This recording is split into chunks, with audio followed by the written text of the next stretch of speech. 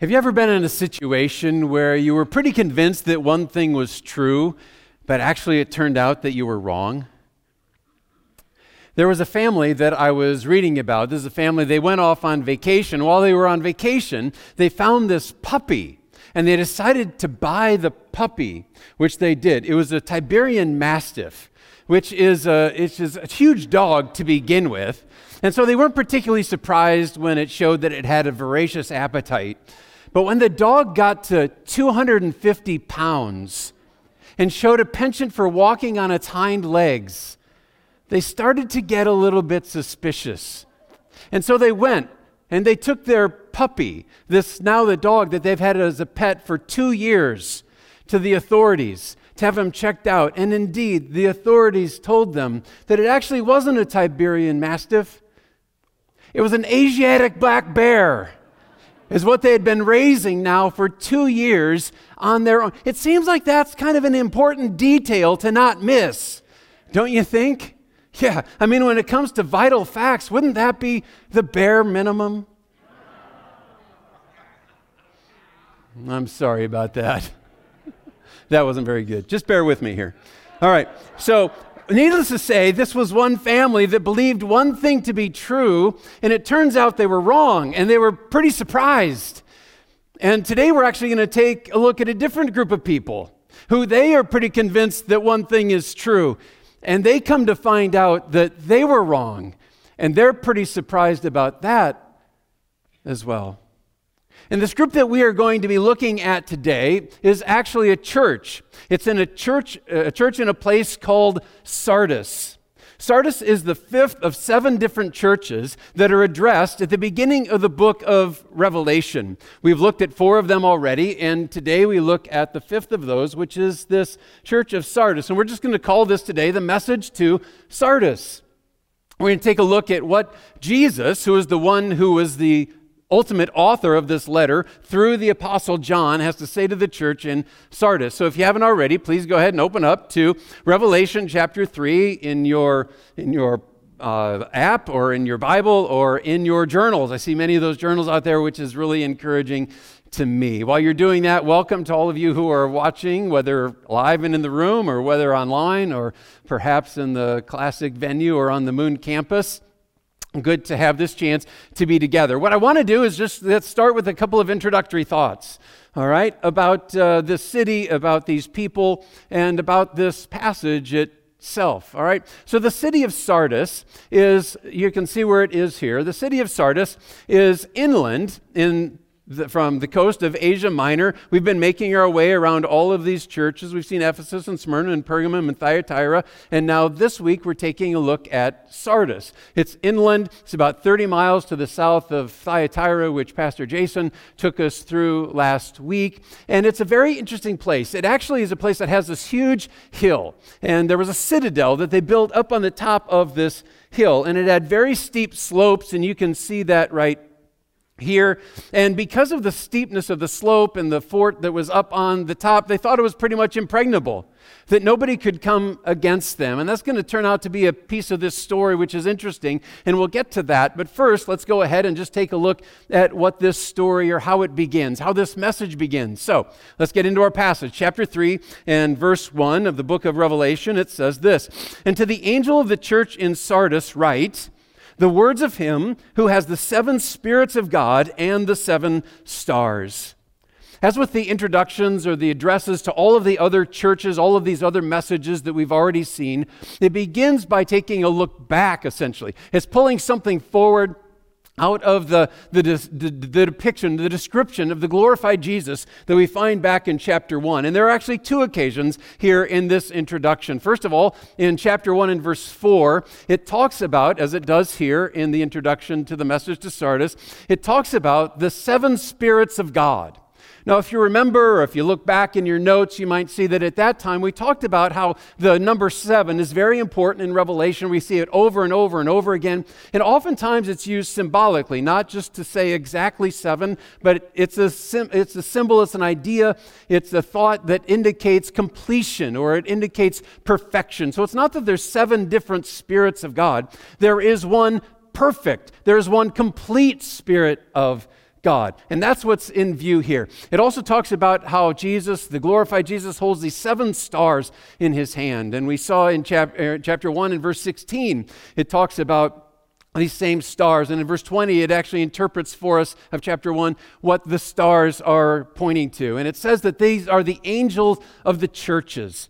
And we pointed out then that this most likely is talking about some sort of guardian angel sort of spirit that is over each, or angel that is over each of these churches. Though there are some who argue that, well, maybe it's a human messenger, or maybe it's even the pastor that it's talking about there. But there's a lot to suggest that this is actually a guardian angel over each of the churches, watching out for that church, making sure that God's purposes are accomplished there in that place. And so we see this is what's going on, but whichever you would interpret that to be, the clear message here is that Jesus is communicating to this church, and he has something to say to this church, something very, very important. And what I want to do is just go ahead and take a look at this message to this church here in Sardis. And not just the message that Jesus gives to them, as important as that is, gives them some action steps for how to move their way forward, given the context that they live in. Not just for them, but also for us. Because we can find ourselves smack dab right in the middle of what is going on here in Sardis, in this church here in Sardis. And I think you'll see it as we make our way along. So what's the first of the action steps? The first of the action steps is this: to value reality over reputation. To value reality over reputation. Back in the 90s, there was a company that was doing big business in America, actually around the world. And it had a stellar reputation for its practices and what it was putting out. It was a business called Enron. Remember Enron? See, I know a bunch of you remember Enron because I can just hear it in your groans there when you responded to that. Well, they were innovators actually in all kinds of modern technologies, energy trading. They were into things like internet video conferencing. They were into things like on-demand movies. This is before Netflix. This is before Zoom. They were on the forefront of these things. And because of that, they had this amazing reputation on the outside. But what people didn't know is that there were all sorts of bad stuff going on the inside. There were bad business practices. There were illegal accounting practices and methods that were being used. And pretty soon that came out, and you end up seeing all sorts of executives, dozens of executives that are criminally convicted. You've got bankruptcy that is there. And what was once a stellar reputation, everything looked great on the outside, it was discovered that things weren't so good on the inside. That was Enron. And that's also Sardis. That's what's happening here in this city in Sardis. Now imagine that you're a part of the church in Sardis and you hear this word that there's going to be this very special letter that is going to be read. And you're going to want to show up for that. And there's a huge gathering that comes out because they want to hear, because this isn't just any old letter. This is a letter from Jesus. You're not going to want to miss this. So you come on out as everybody else does, and you pack your way into the room, and everybody doesn't fit, and so it spills out onto the outside as well. And pretty soon the reader stands up, and there's this huge hush that comes over the crowd because you don't want to miss a word. I mean, nobody's got their cell phones left on at this point, right?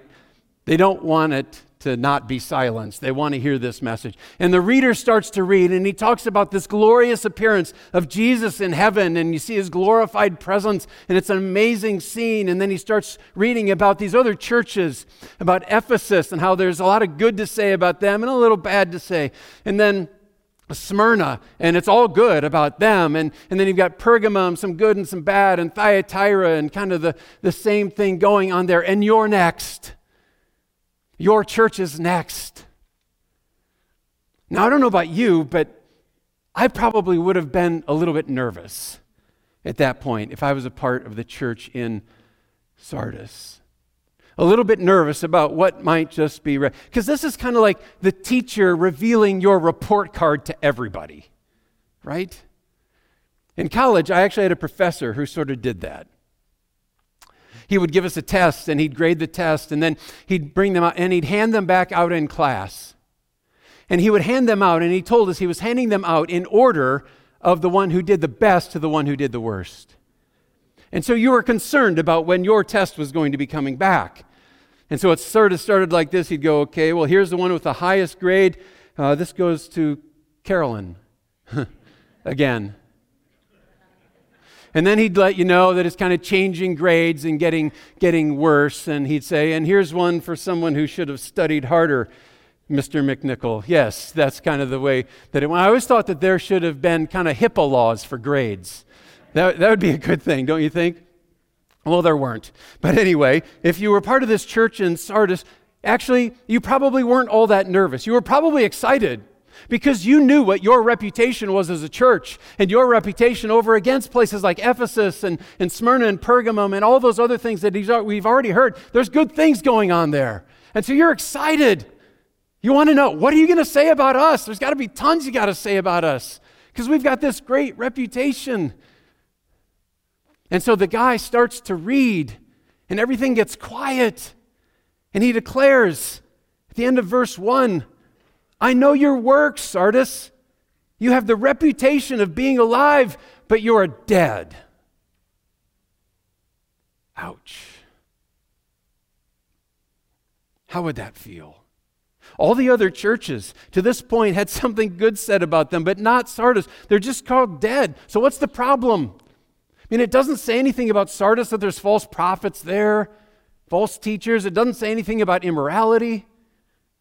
It doesn't say anything about idolatry that's going on there, but it says that they are dead. They lack life.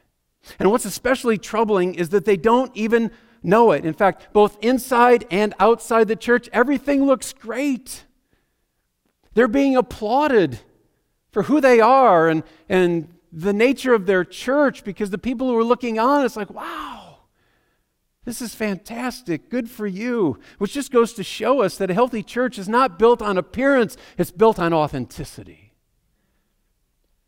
And so what are we saying? We're saying that we need to value reality over reputation. So how does this happen? Well, clearly this church has the externals. They're doing good things in the city. They've got a good relationship with other people there in town. They're meeting their budget. The cafe is bumping and the playland is full. Things are going great. It looks like a lot's going on, but that's where it stops. A look inside this church reveals complacency. They knew the word, but they didn't act on it. They might have been very busy with activity, going here and going there and showing up for this event and that event, but they weren't out sharing their faith. They weren't being the lampstand that Jesus says that they were created to be. And Satan doesn't need to come against them with persecution and with opposition, because he's already got them exactly where he wants them. They thought they were awesome.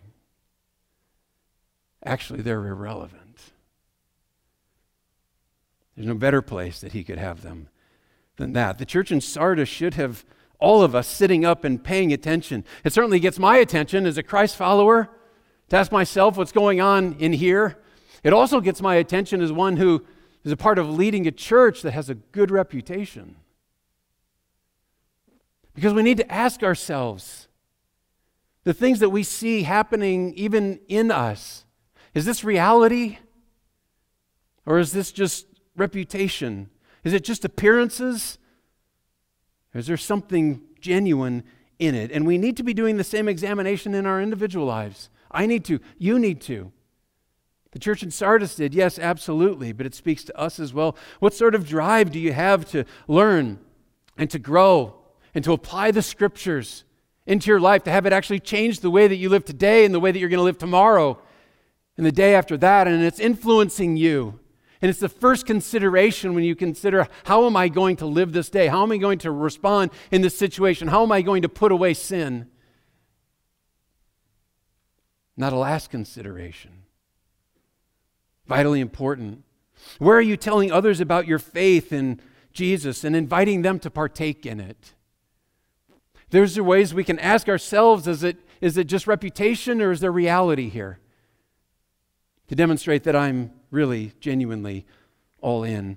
We need to value reality over reputation. You need to guard yourself against being a success in the eyes of the world and a failure in the eyes of God. That needs to be an important consideration for us. That was Sardis, and Jesus lets them know. And he also lets them know, what do you need to do? If you find yourself there, if you do that examination, it's like, yeah, everything isn't quite like it should be. Like there's some deadness going on in here.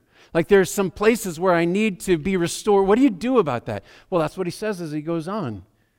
He gives them another action step, a bit of a prescription. And the second one is this: value reality over reputation. And then secondly as well, pursue genuine spiritual vitality. Pursue genuine spiritual vitality. So how do you do that? He tells us, look at verse 2. It says, wake up and strengthen what remains and is about to die, for I have not found your works complete in the sight of my God. Remember then what you received and heard. Keep it and repent. Let's grab a few thoughts out of that verse and a half right there. Very essential for steps that we ought to take. What's the first thing he says? First thing he says is, wake up. He says, wake up, open your eyes to the true nature of things. Stop fooling yourself by pretending that everything's good when everything is not good. We're very good at fooling ourselves. We're very good at pretending that we're places that we're actually not. Jesus says, wake up. What's one thing that you need to admit today about the present condition, the genuine condition of your spiritual walk? Are you just going through the motions? Do you need to get serious about growing in the Word, about growing in prayer, about growing in serving, about growing in giving? Where can you move forward? Where can you step up and reach out and share your faith? Where does this need to happen for you? He says, wake up. And also he says, strengthen what remains and is about to die. This is a little glimpse that at least something's been going on in the church in Sardis because they've got something there to strengthen. And if you're a believer in Jesus, you've got something to strengthen also. It might be a bit dormant, it might be a bit weak, but there's the basis of faith that is in you. It gives you something from which you can springboard forward to become the people that God is desiring you to be. So wake up, yes, and then strengthen what might be there. Admit first that there are things that aren't going as they should be going. Wake up. And then recognize that I can strengthen because of this basis that I have in faith. If you're not a believer in Jesus, then that's the place you need to start. Waking up for you is saying, I need to put my trust and my life in Jesus. Respond to the love that He's pouring out through the gospel. Wake up. Strengthen what remains. And he goes on, there's another step, which is this. It's to remember. Remember then what you received and heard. The gospel has gone out to this church, maybe by the Apostle Paul himself, maybe by John himself, who was previously in the region. They're being called to return to it. Do you remember when we studied the church in Ephesus and we saw that they had lost their first love? Do you remember the very first thing that Jesus told them to do? He said to them, remember. Remember where you were. Remember what it was like. Remember when you were on fire. When you had that first love, remember what you were doing, remember what you were going, and then get back to that. Well, here, Jesus is saying the same thing to this church, and that's a message to us. If things are a bit lackluster, if you're kind of going through the motions, remember the time when it was the closest you felt with God.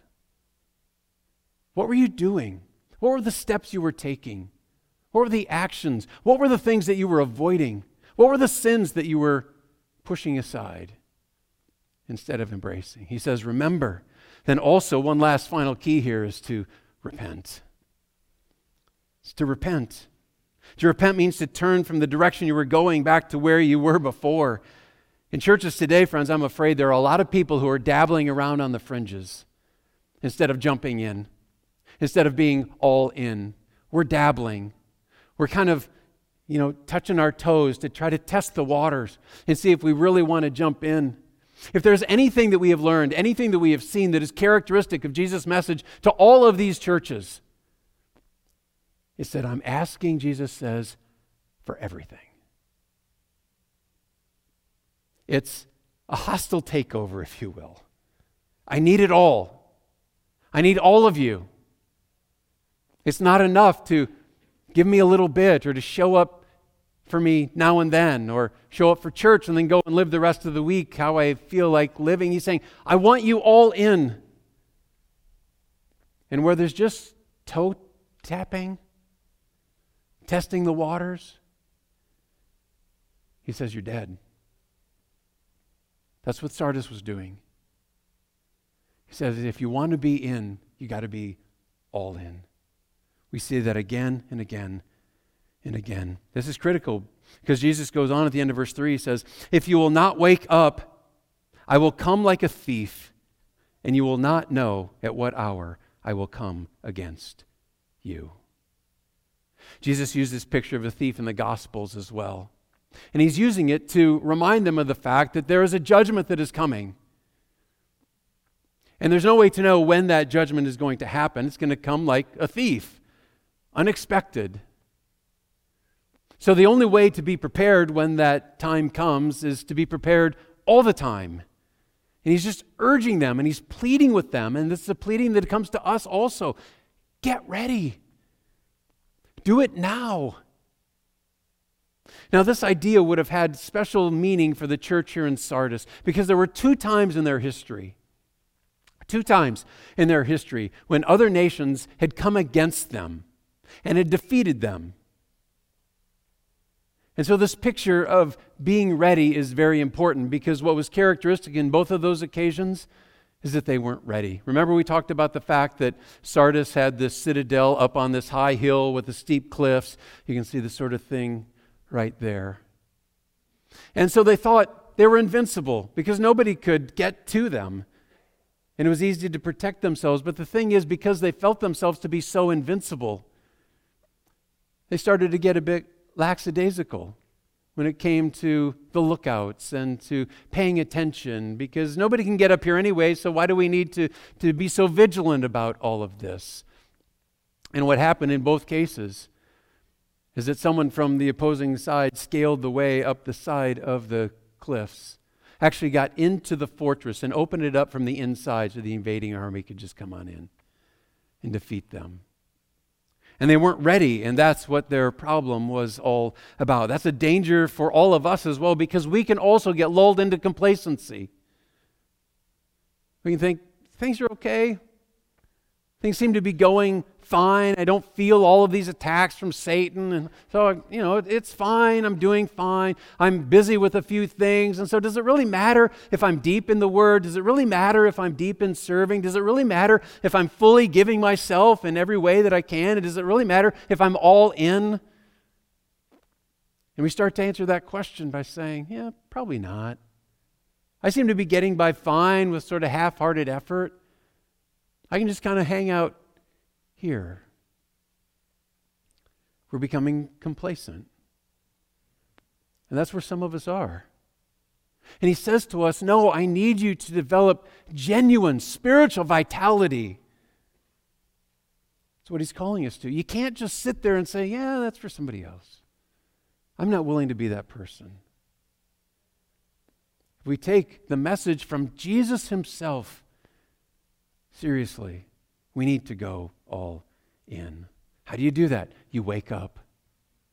You strengthen what is there, build it into something stronger, and build that into something stronger still. You remember what it was like. You repent. Which one of those is the most urgent next step for you? Do you need to wake up, recognize that things just aren't as they should be? You need to remember where you were. Do you need to repent of something that's going on? Whatever it is for you, make a commitment now in this moment to take that step. And that leads to one last action step that Jesus gives, and it's to walk worthy of eternal blessings. To walk worthy of eternal blessings. The reward for living the life Jesus calls the church in Sardis to, and us as well, is pretty incredible when you see it. It's an eternal blessing. He speaks of it beginning in verse 4, if you look at it. Yet you have still a few names. That's his way of referring to people who are in line for big blessings, eternal blessings, talking about how their name is present on Jesus' lips and minds and in his book. You have still a few names in Sardis people who have not soiled their garments. And they will walk with me in white, for they are worthy. The one who conquers will be clothed thus in white garments, and I will never blot his name out of the book of life. I will confess his name before my Father and before his angels. He who has an ear, let him hear what the Spirit says to the churches. Jesus says that there are at least a few names in the church in Sardis who haven't become complacent. He says these are people who haven't soiled their garments. Now, that little phrase there has nothing to do with uncontrolled bowel movements, even though there are a few people who have suggested that's what he's talking about. That's not this. It's talking about how it's just a better appearance for you if your clothes are not dirty. Because if you're walking around with dirty clothes all the time, it's like something's wrong. Something isn't going like it should be. I remember some years ago, our family, my kind of extended family, probably 12 or 15 of us, we went out to brunch one day. We had just been off to a special event, and so we're all kind of dressed up, and we went out to brunch at this restaurant, and we walked in, and we sat down, and the waiter came over and took our drink order, and then he walked off to get the drinks, and he came back, and he had all of the glasses. There were at least, the 12, 15 of us, probably some extra water. He had it all on a single tray up like this. All right? Kind of showing off just a little bit. You've seen people do that, right? You've seen waiters do that. Have you ever watched that and you've wondered, do they ever drop those? They do. Just so you know. Just as he was trying to take it down so that he could serve the drinks to each one of us, it kind of slipped in his hand. And he dumped the whole tray right in Carolyn and my lap. The whole tray. And I don't mean he kind of got us wet a little bit. It was a full frontal assault is what happened with all of the glasses, the stuff in them. There was water, there was Coke. We had some kids with us, so there's chocolate milk and orange juice.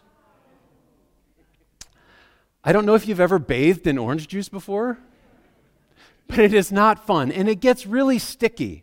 I mean, we tried to mop it off as best we can, but we didn't want to spoil things for everybody, and so we just sat there while this is going on. And that's bad enough as it is, but then on the way home, we actually had to stop at a store. And we walk in and we look horrible. And we're so embarrassed as people are looking at us. They're looking at us and they're thinking, there's something wrong with these people. And that's what's going on here in Sardis too. It's like their clothes, they're soiled. They're walking around dirty. What is wrong with these people? And it's the picture that Jesus is trying to draw out here. Soiled clothes on the people of the church meant something wasn't right there. Jesus says that what is right is the one who walks with him in white, for they are worthy. Now, they're not in white and they're not worthy because of what they have done. The reason that they are worthy is because of what has been done for them by Jesus. By the one who is pictured here in heaven, in beautiful array, who has come to give his life so that we might be made clean. In Revelation chapter 7, it's talking about the eternal blessing for the believer. And here's the way that it puts it. Look at this verse. They have washed their robes and made them white in the blood of the Lamb. That's why we can have white garments, why we can be clothed in white. That's why we can be declared worthy, not because of anything we've done, but because of what Jesus has done on our behalf. It is these, the ones clothed in white, that Jesus says he will confess before the Father, and he will not blot their names out of the book of life. That's an image that comes up multiple times in the scriptures, this idea of this book of life and the name of those who are believers. And he says, I will not blot their names out. I'm going to stand for them before the Father. Now, there's some people who have said, well, if he's talking about not blotting their names out, then there must be other people's names that are blotted out. No, that's not what this is saying. It doesn't say that at all. You shouldn't draw that conclusion because it doesn't say that. All it says is that he is going to provide for those who have been made white through the blood of the Lamb. God is going to carry on to completion the work that he has begun in us. It doesn't make any sense that he would wash us white by the blood of the Lamb, by the perfect and complete and satisfactory blood of the Lamb and then make us dirty again. It doesn't make sense. He's provided for us for all time. At the same time, it's vital that we would examine just what work He has begun in us. The message to Sardis suggests that where there is this faith in Christ, it should be evident. Jesus says the problem is you look dead. You have a reputation, yes, but there's nothing substantial. There should be fruit, genuine fruit, that is evident in you. And He says, I don't see it. It's very interesting in verse 4 of our text today that Jesus says that there are, did you notice this when we read it? There are a few names. A few names of people there in Sardis who haven't soiled their garment. He doesn't say there are some names, that there are many names. He says there are a few names. And in Matthew chapter 7, Jesus says this. He says, not everyone who says to me, Lord, Lord, will enter the kingdom of heaven. It's all a warning. All of it coming together. What Jesus has to say there, what Jesus has to say here. Not everyone who says to me, not everyone who just knows my name, not everyone who just knows something about me is going to enter in. For some, it's just lip service. For some, it looks good. They've got a good reputation, but there's no reality behind it. It's a warning for all that we wouldn't be caught off guard, that we wouldn't be caught off guard by the thief that returns, or like the thief that returns. We don't know when. So He's saying, now is the time of salvation.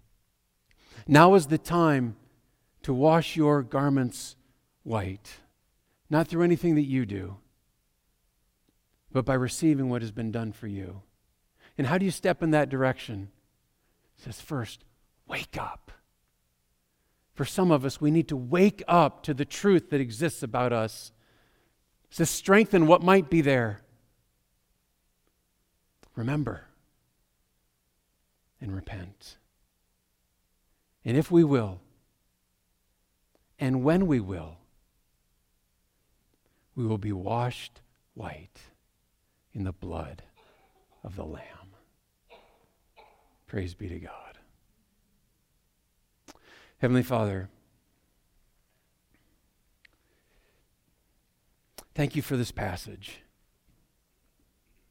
Thank you for the beautiful truth for those who will be washed white, but there's a very stern warning here to people, many like us, who have a good reputation with other people, good reputation in our small group, a good reputation as people look on what we're doing and how busy we are for you. But at the same time, recognizing that it's smoke and mirrors, that it's busyness, but not authenticity. It appears as something, but there's no substance. Father, this just convicts me to examine my own heart, to ask what there is real and what there is just for the consumption of others, just to put on a good front.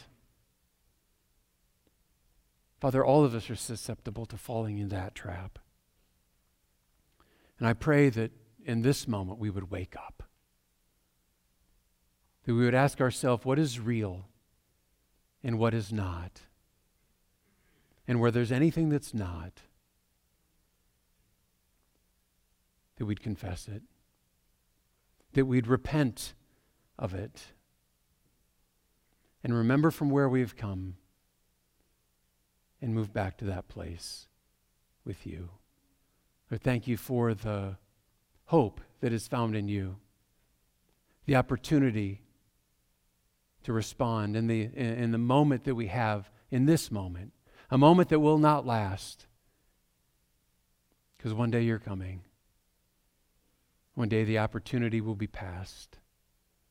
So Lord, may we be intentional in this moment. Help us to wake up, we pray. In Jesus' name, amen. There's only one way to be washed white, to be made worthy, and we've just talked about it. It is through the blood of the Lamb. It is through the slain Lamb. I love reading through Revelation and reading about Jesus, and you have this glorious appearance of Him in heaven, and it's inspiring and it's awe-filling. But what strikes me every time, when you see the Lamb that is sitting on the throne, it is a lamb essentially with a slit throat, a lamb that has been sacrificed, a lamb that has died, that has taken that throne. He is our God. He is our Savior. And apart from His blood, there would be no hope. There would be no eternal life. There would be no victory over sin. There would be no anticipation of heaven and one day seeing His glorious appearance and the face shining like the sun. We look forward to that day, and we have hope to experience that day as we're washed white through the blood of the Lamb. An opportunity provides for us simply by turning our faith and putting our faith in Him, putting our trust in Him. He gave us that opportunity to have that life, but it cost Him everything. It cost Him to become the slain Lamb of God. But He did it willingly for you, for me, that we might have life. And He asks us to remember that, to celebrate that fact. And that's what we come to do today. Remembering all that the Lamb gave up to be our Savior. His body broken, His blood poured out. And so we're going to come to the table today to celebrate communion, to celebrate the Lamb that was slain.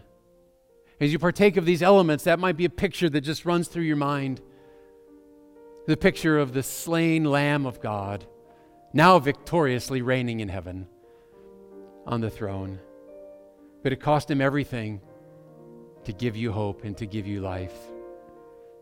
So we're going to celebrate that by coming to the table today to partake. If you're watching in the classic venue or on the Moon campus, the leaders there are going to give you the instruction for how to partake of the elements. If you're here present in the room, just a few words of instruction for you from whatever seat you are in. If you would stand at the right time and just move toward the center, and the first aisle that you come to, if you would just come down to the front and just circle around to the table in front of your section, take the elements and go back to your seat. You're welcome to stay here on the stairs if you would like and pray and sit in the front row maybe if you'd like, or just go back to your seat. But I invite you to go ahead and partake of those elements on your own during the course of the song that is coming, whenever you feel that your heart is prepared to receive. If you're not able to come on down, or you prefer not to come on down, if when others are, if you just slip your hand up, there'd be someone who will bring those elements to you. I would invite those who are going to be serving at the tables to come at this time and get prepared to serve. And then we're going to dismiss you in just a moment, and you can come down and you can partake together. This is a beautiful opportunity that we have to celebrate all that Jesus has done for us, all that the slain Lamb has provided. Heavenly Father, thank you for this table that is spread before us. Thank you for what Jesus was willing to endure on our behalf so that we might have life. So we come today to celebrate the slain Lamb of God, whose body was broken and blood poured out. And we partake of these elements to remember and to celebrate. And we do it in the name of the slain Lamb of Jesus. Amen.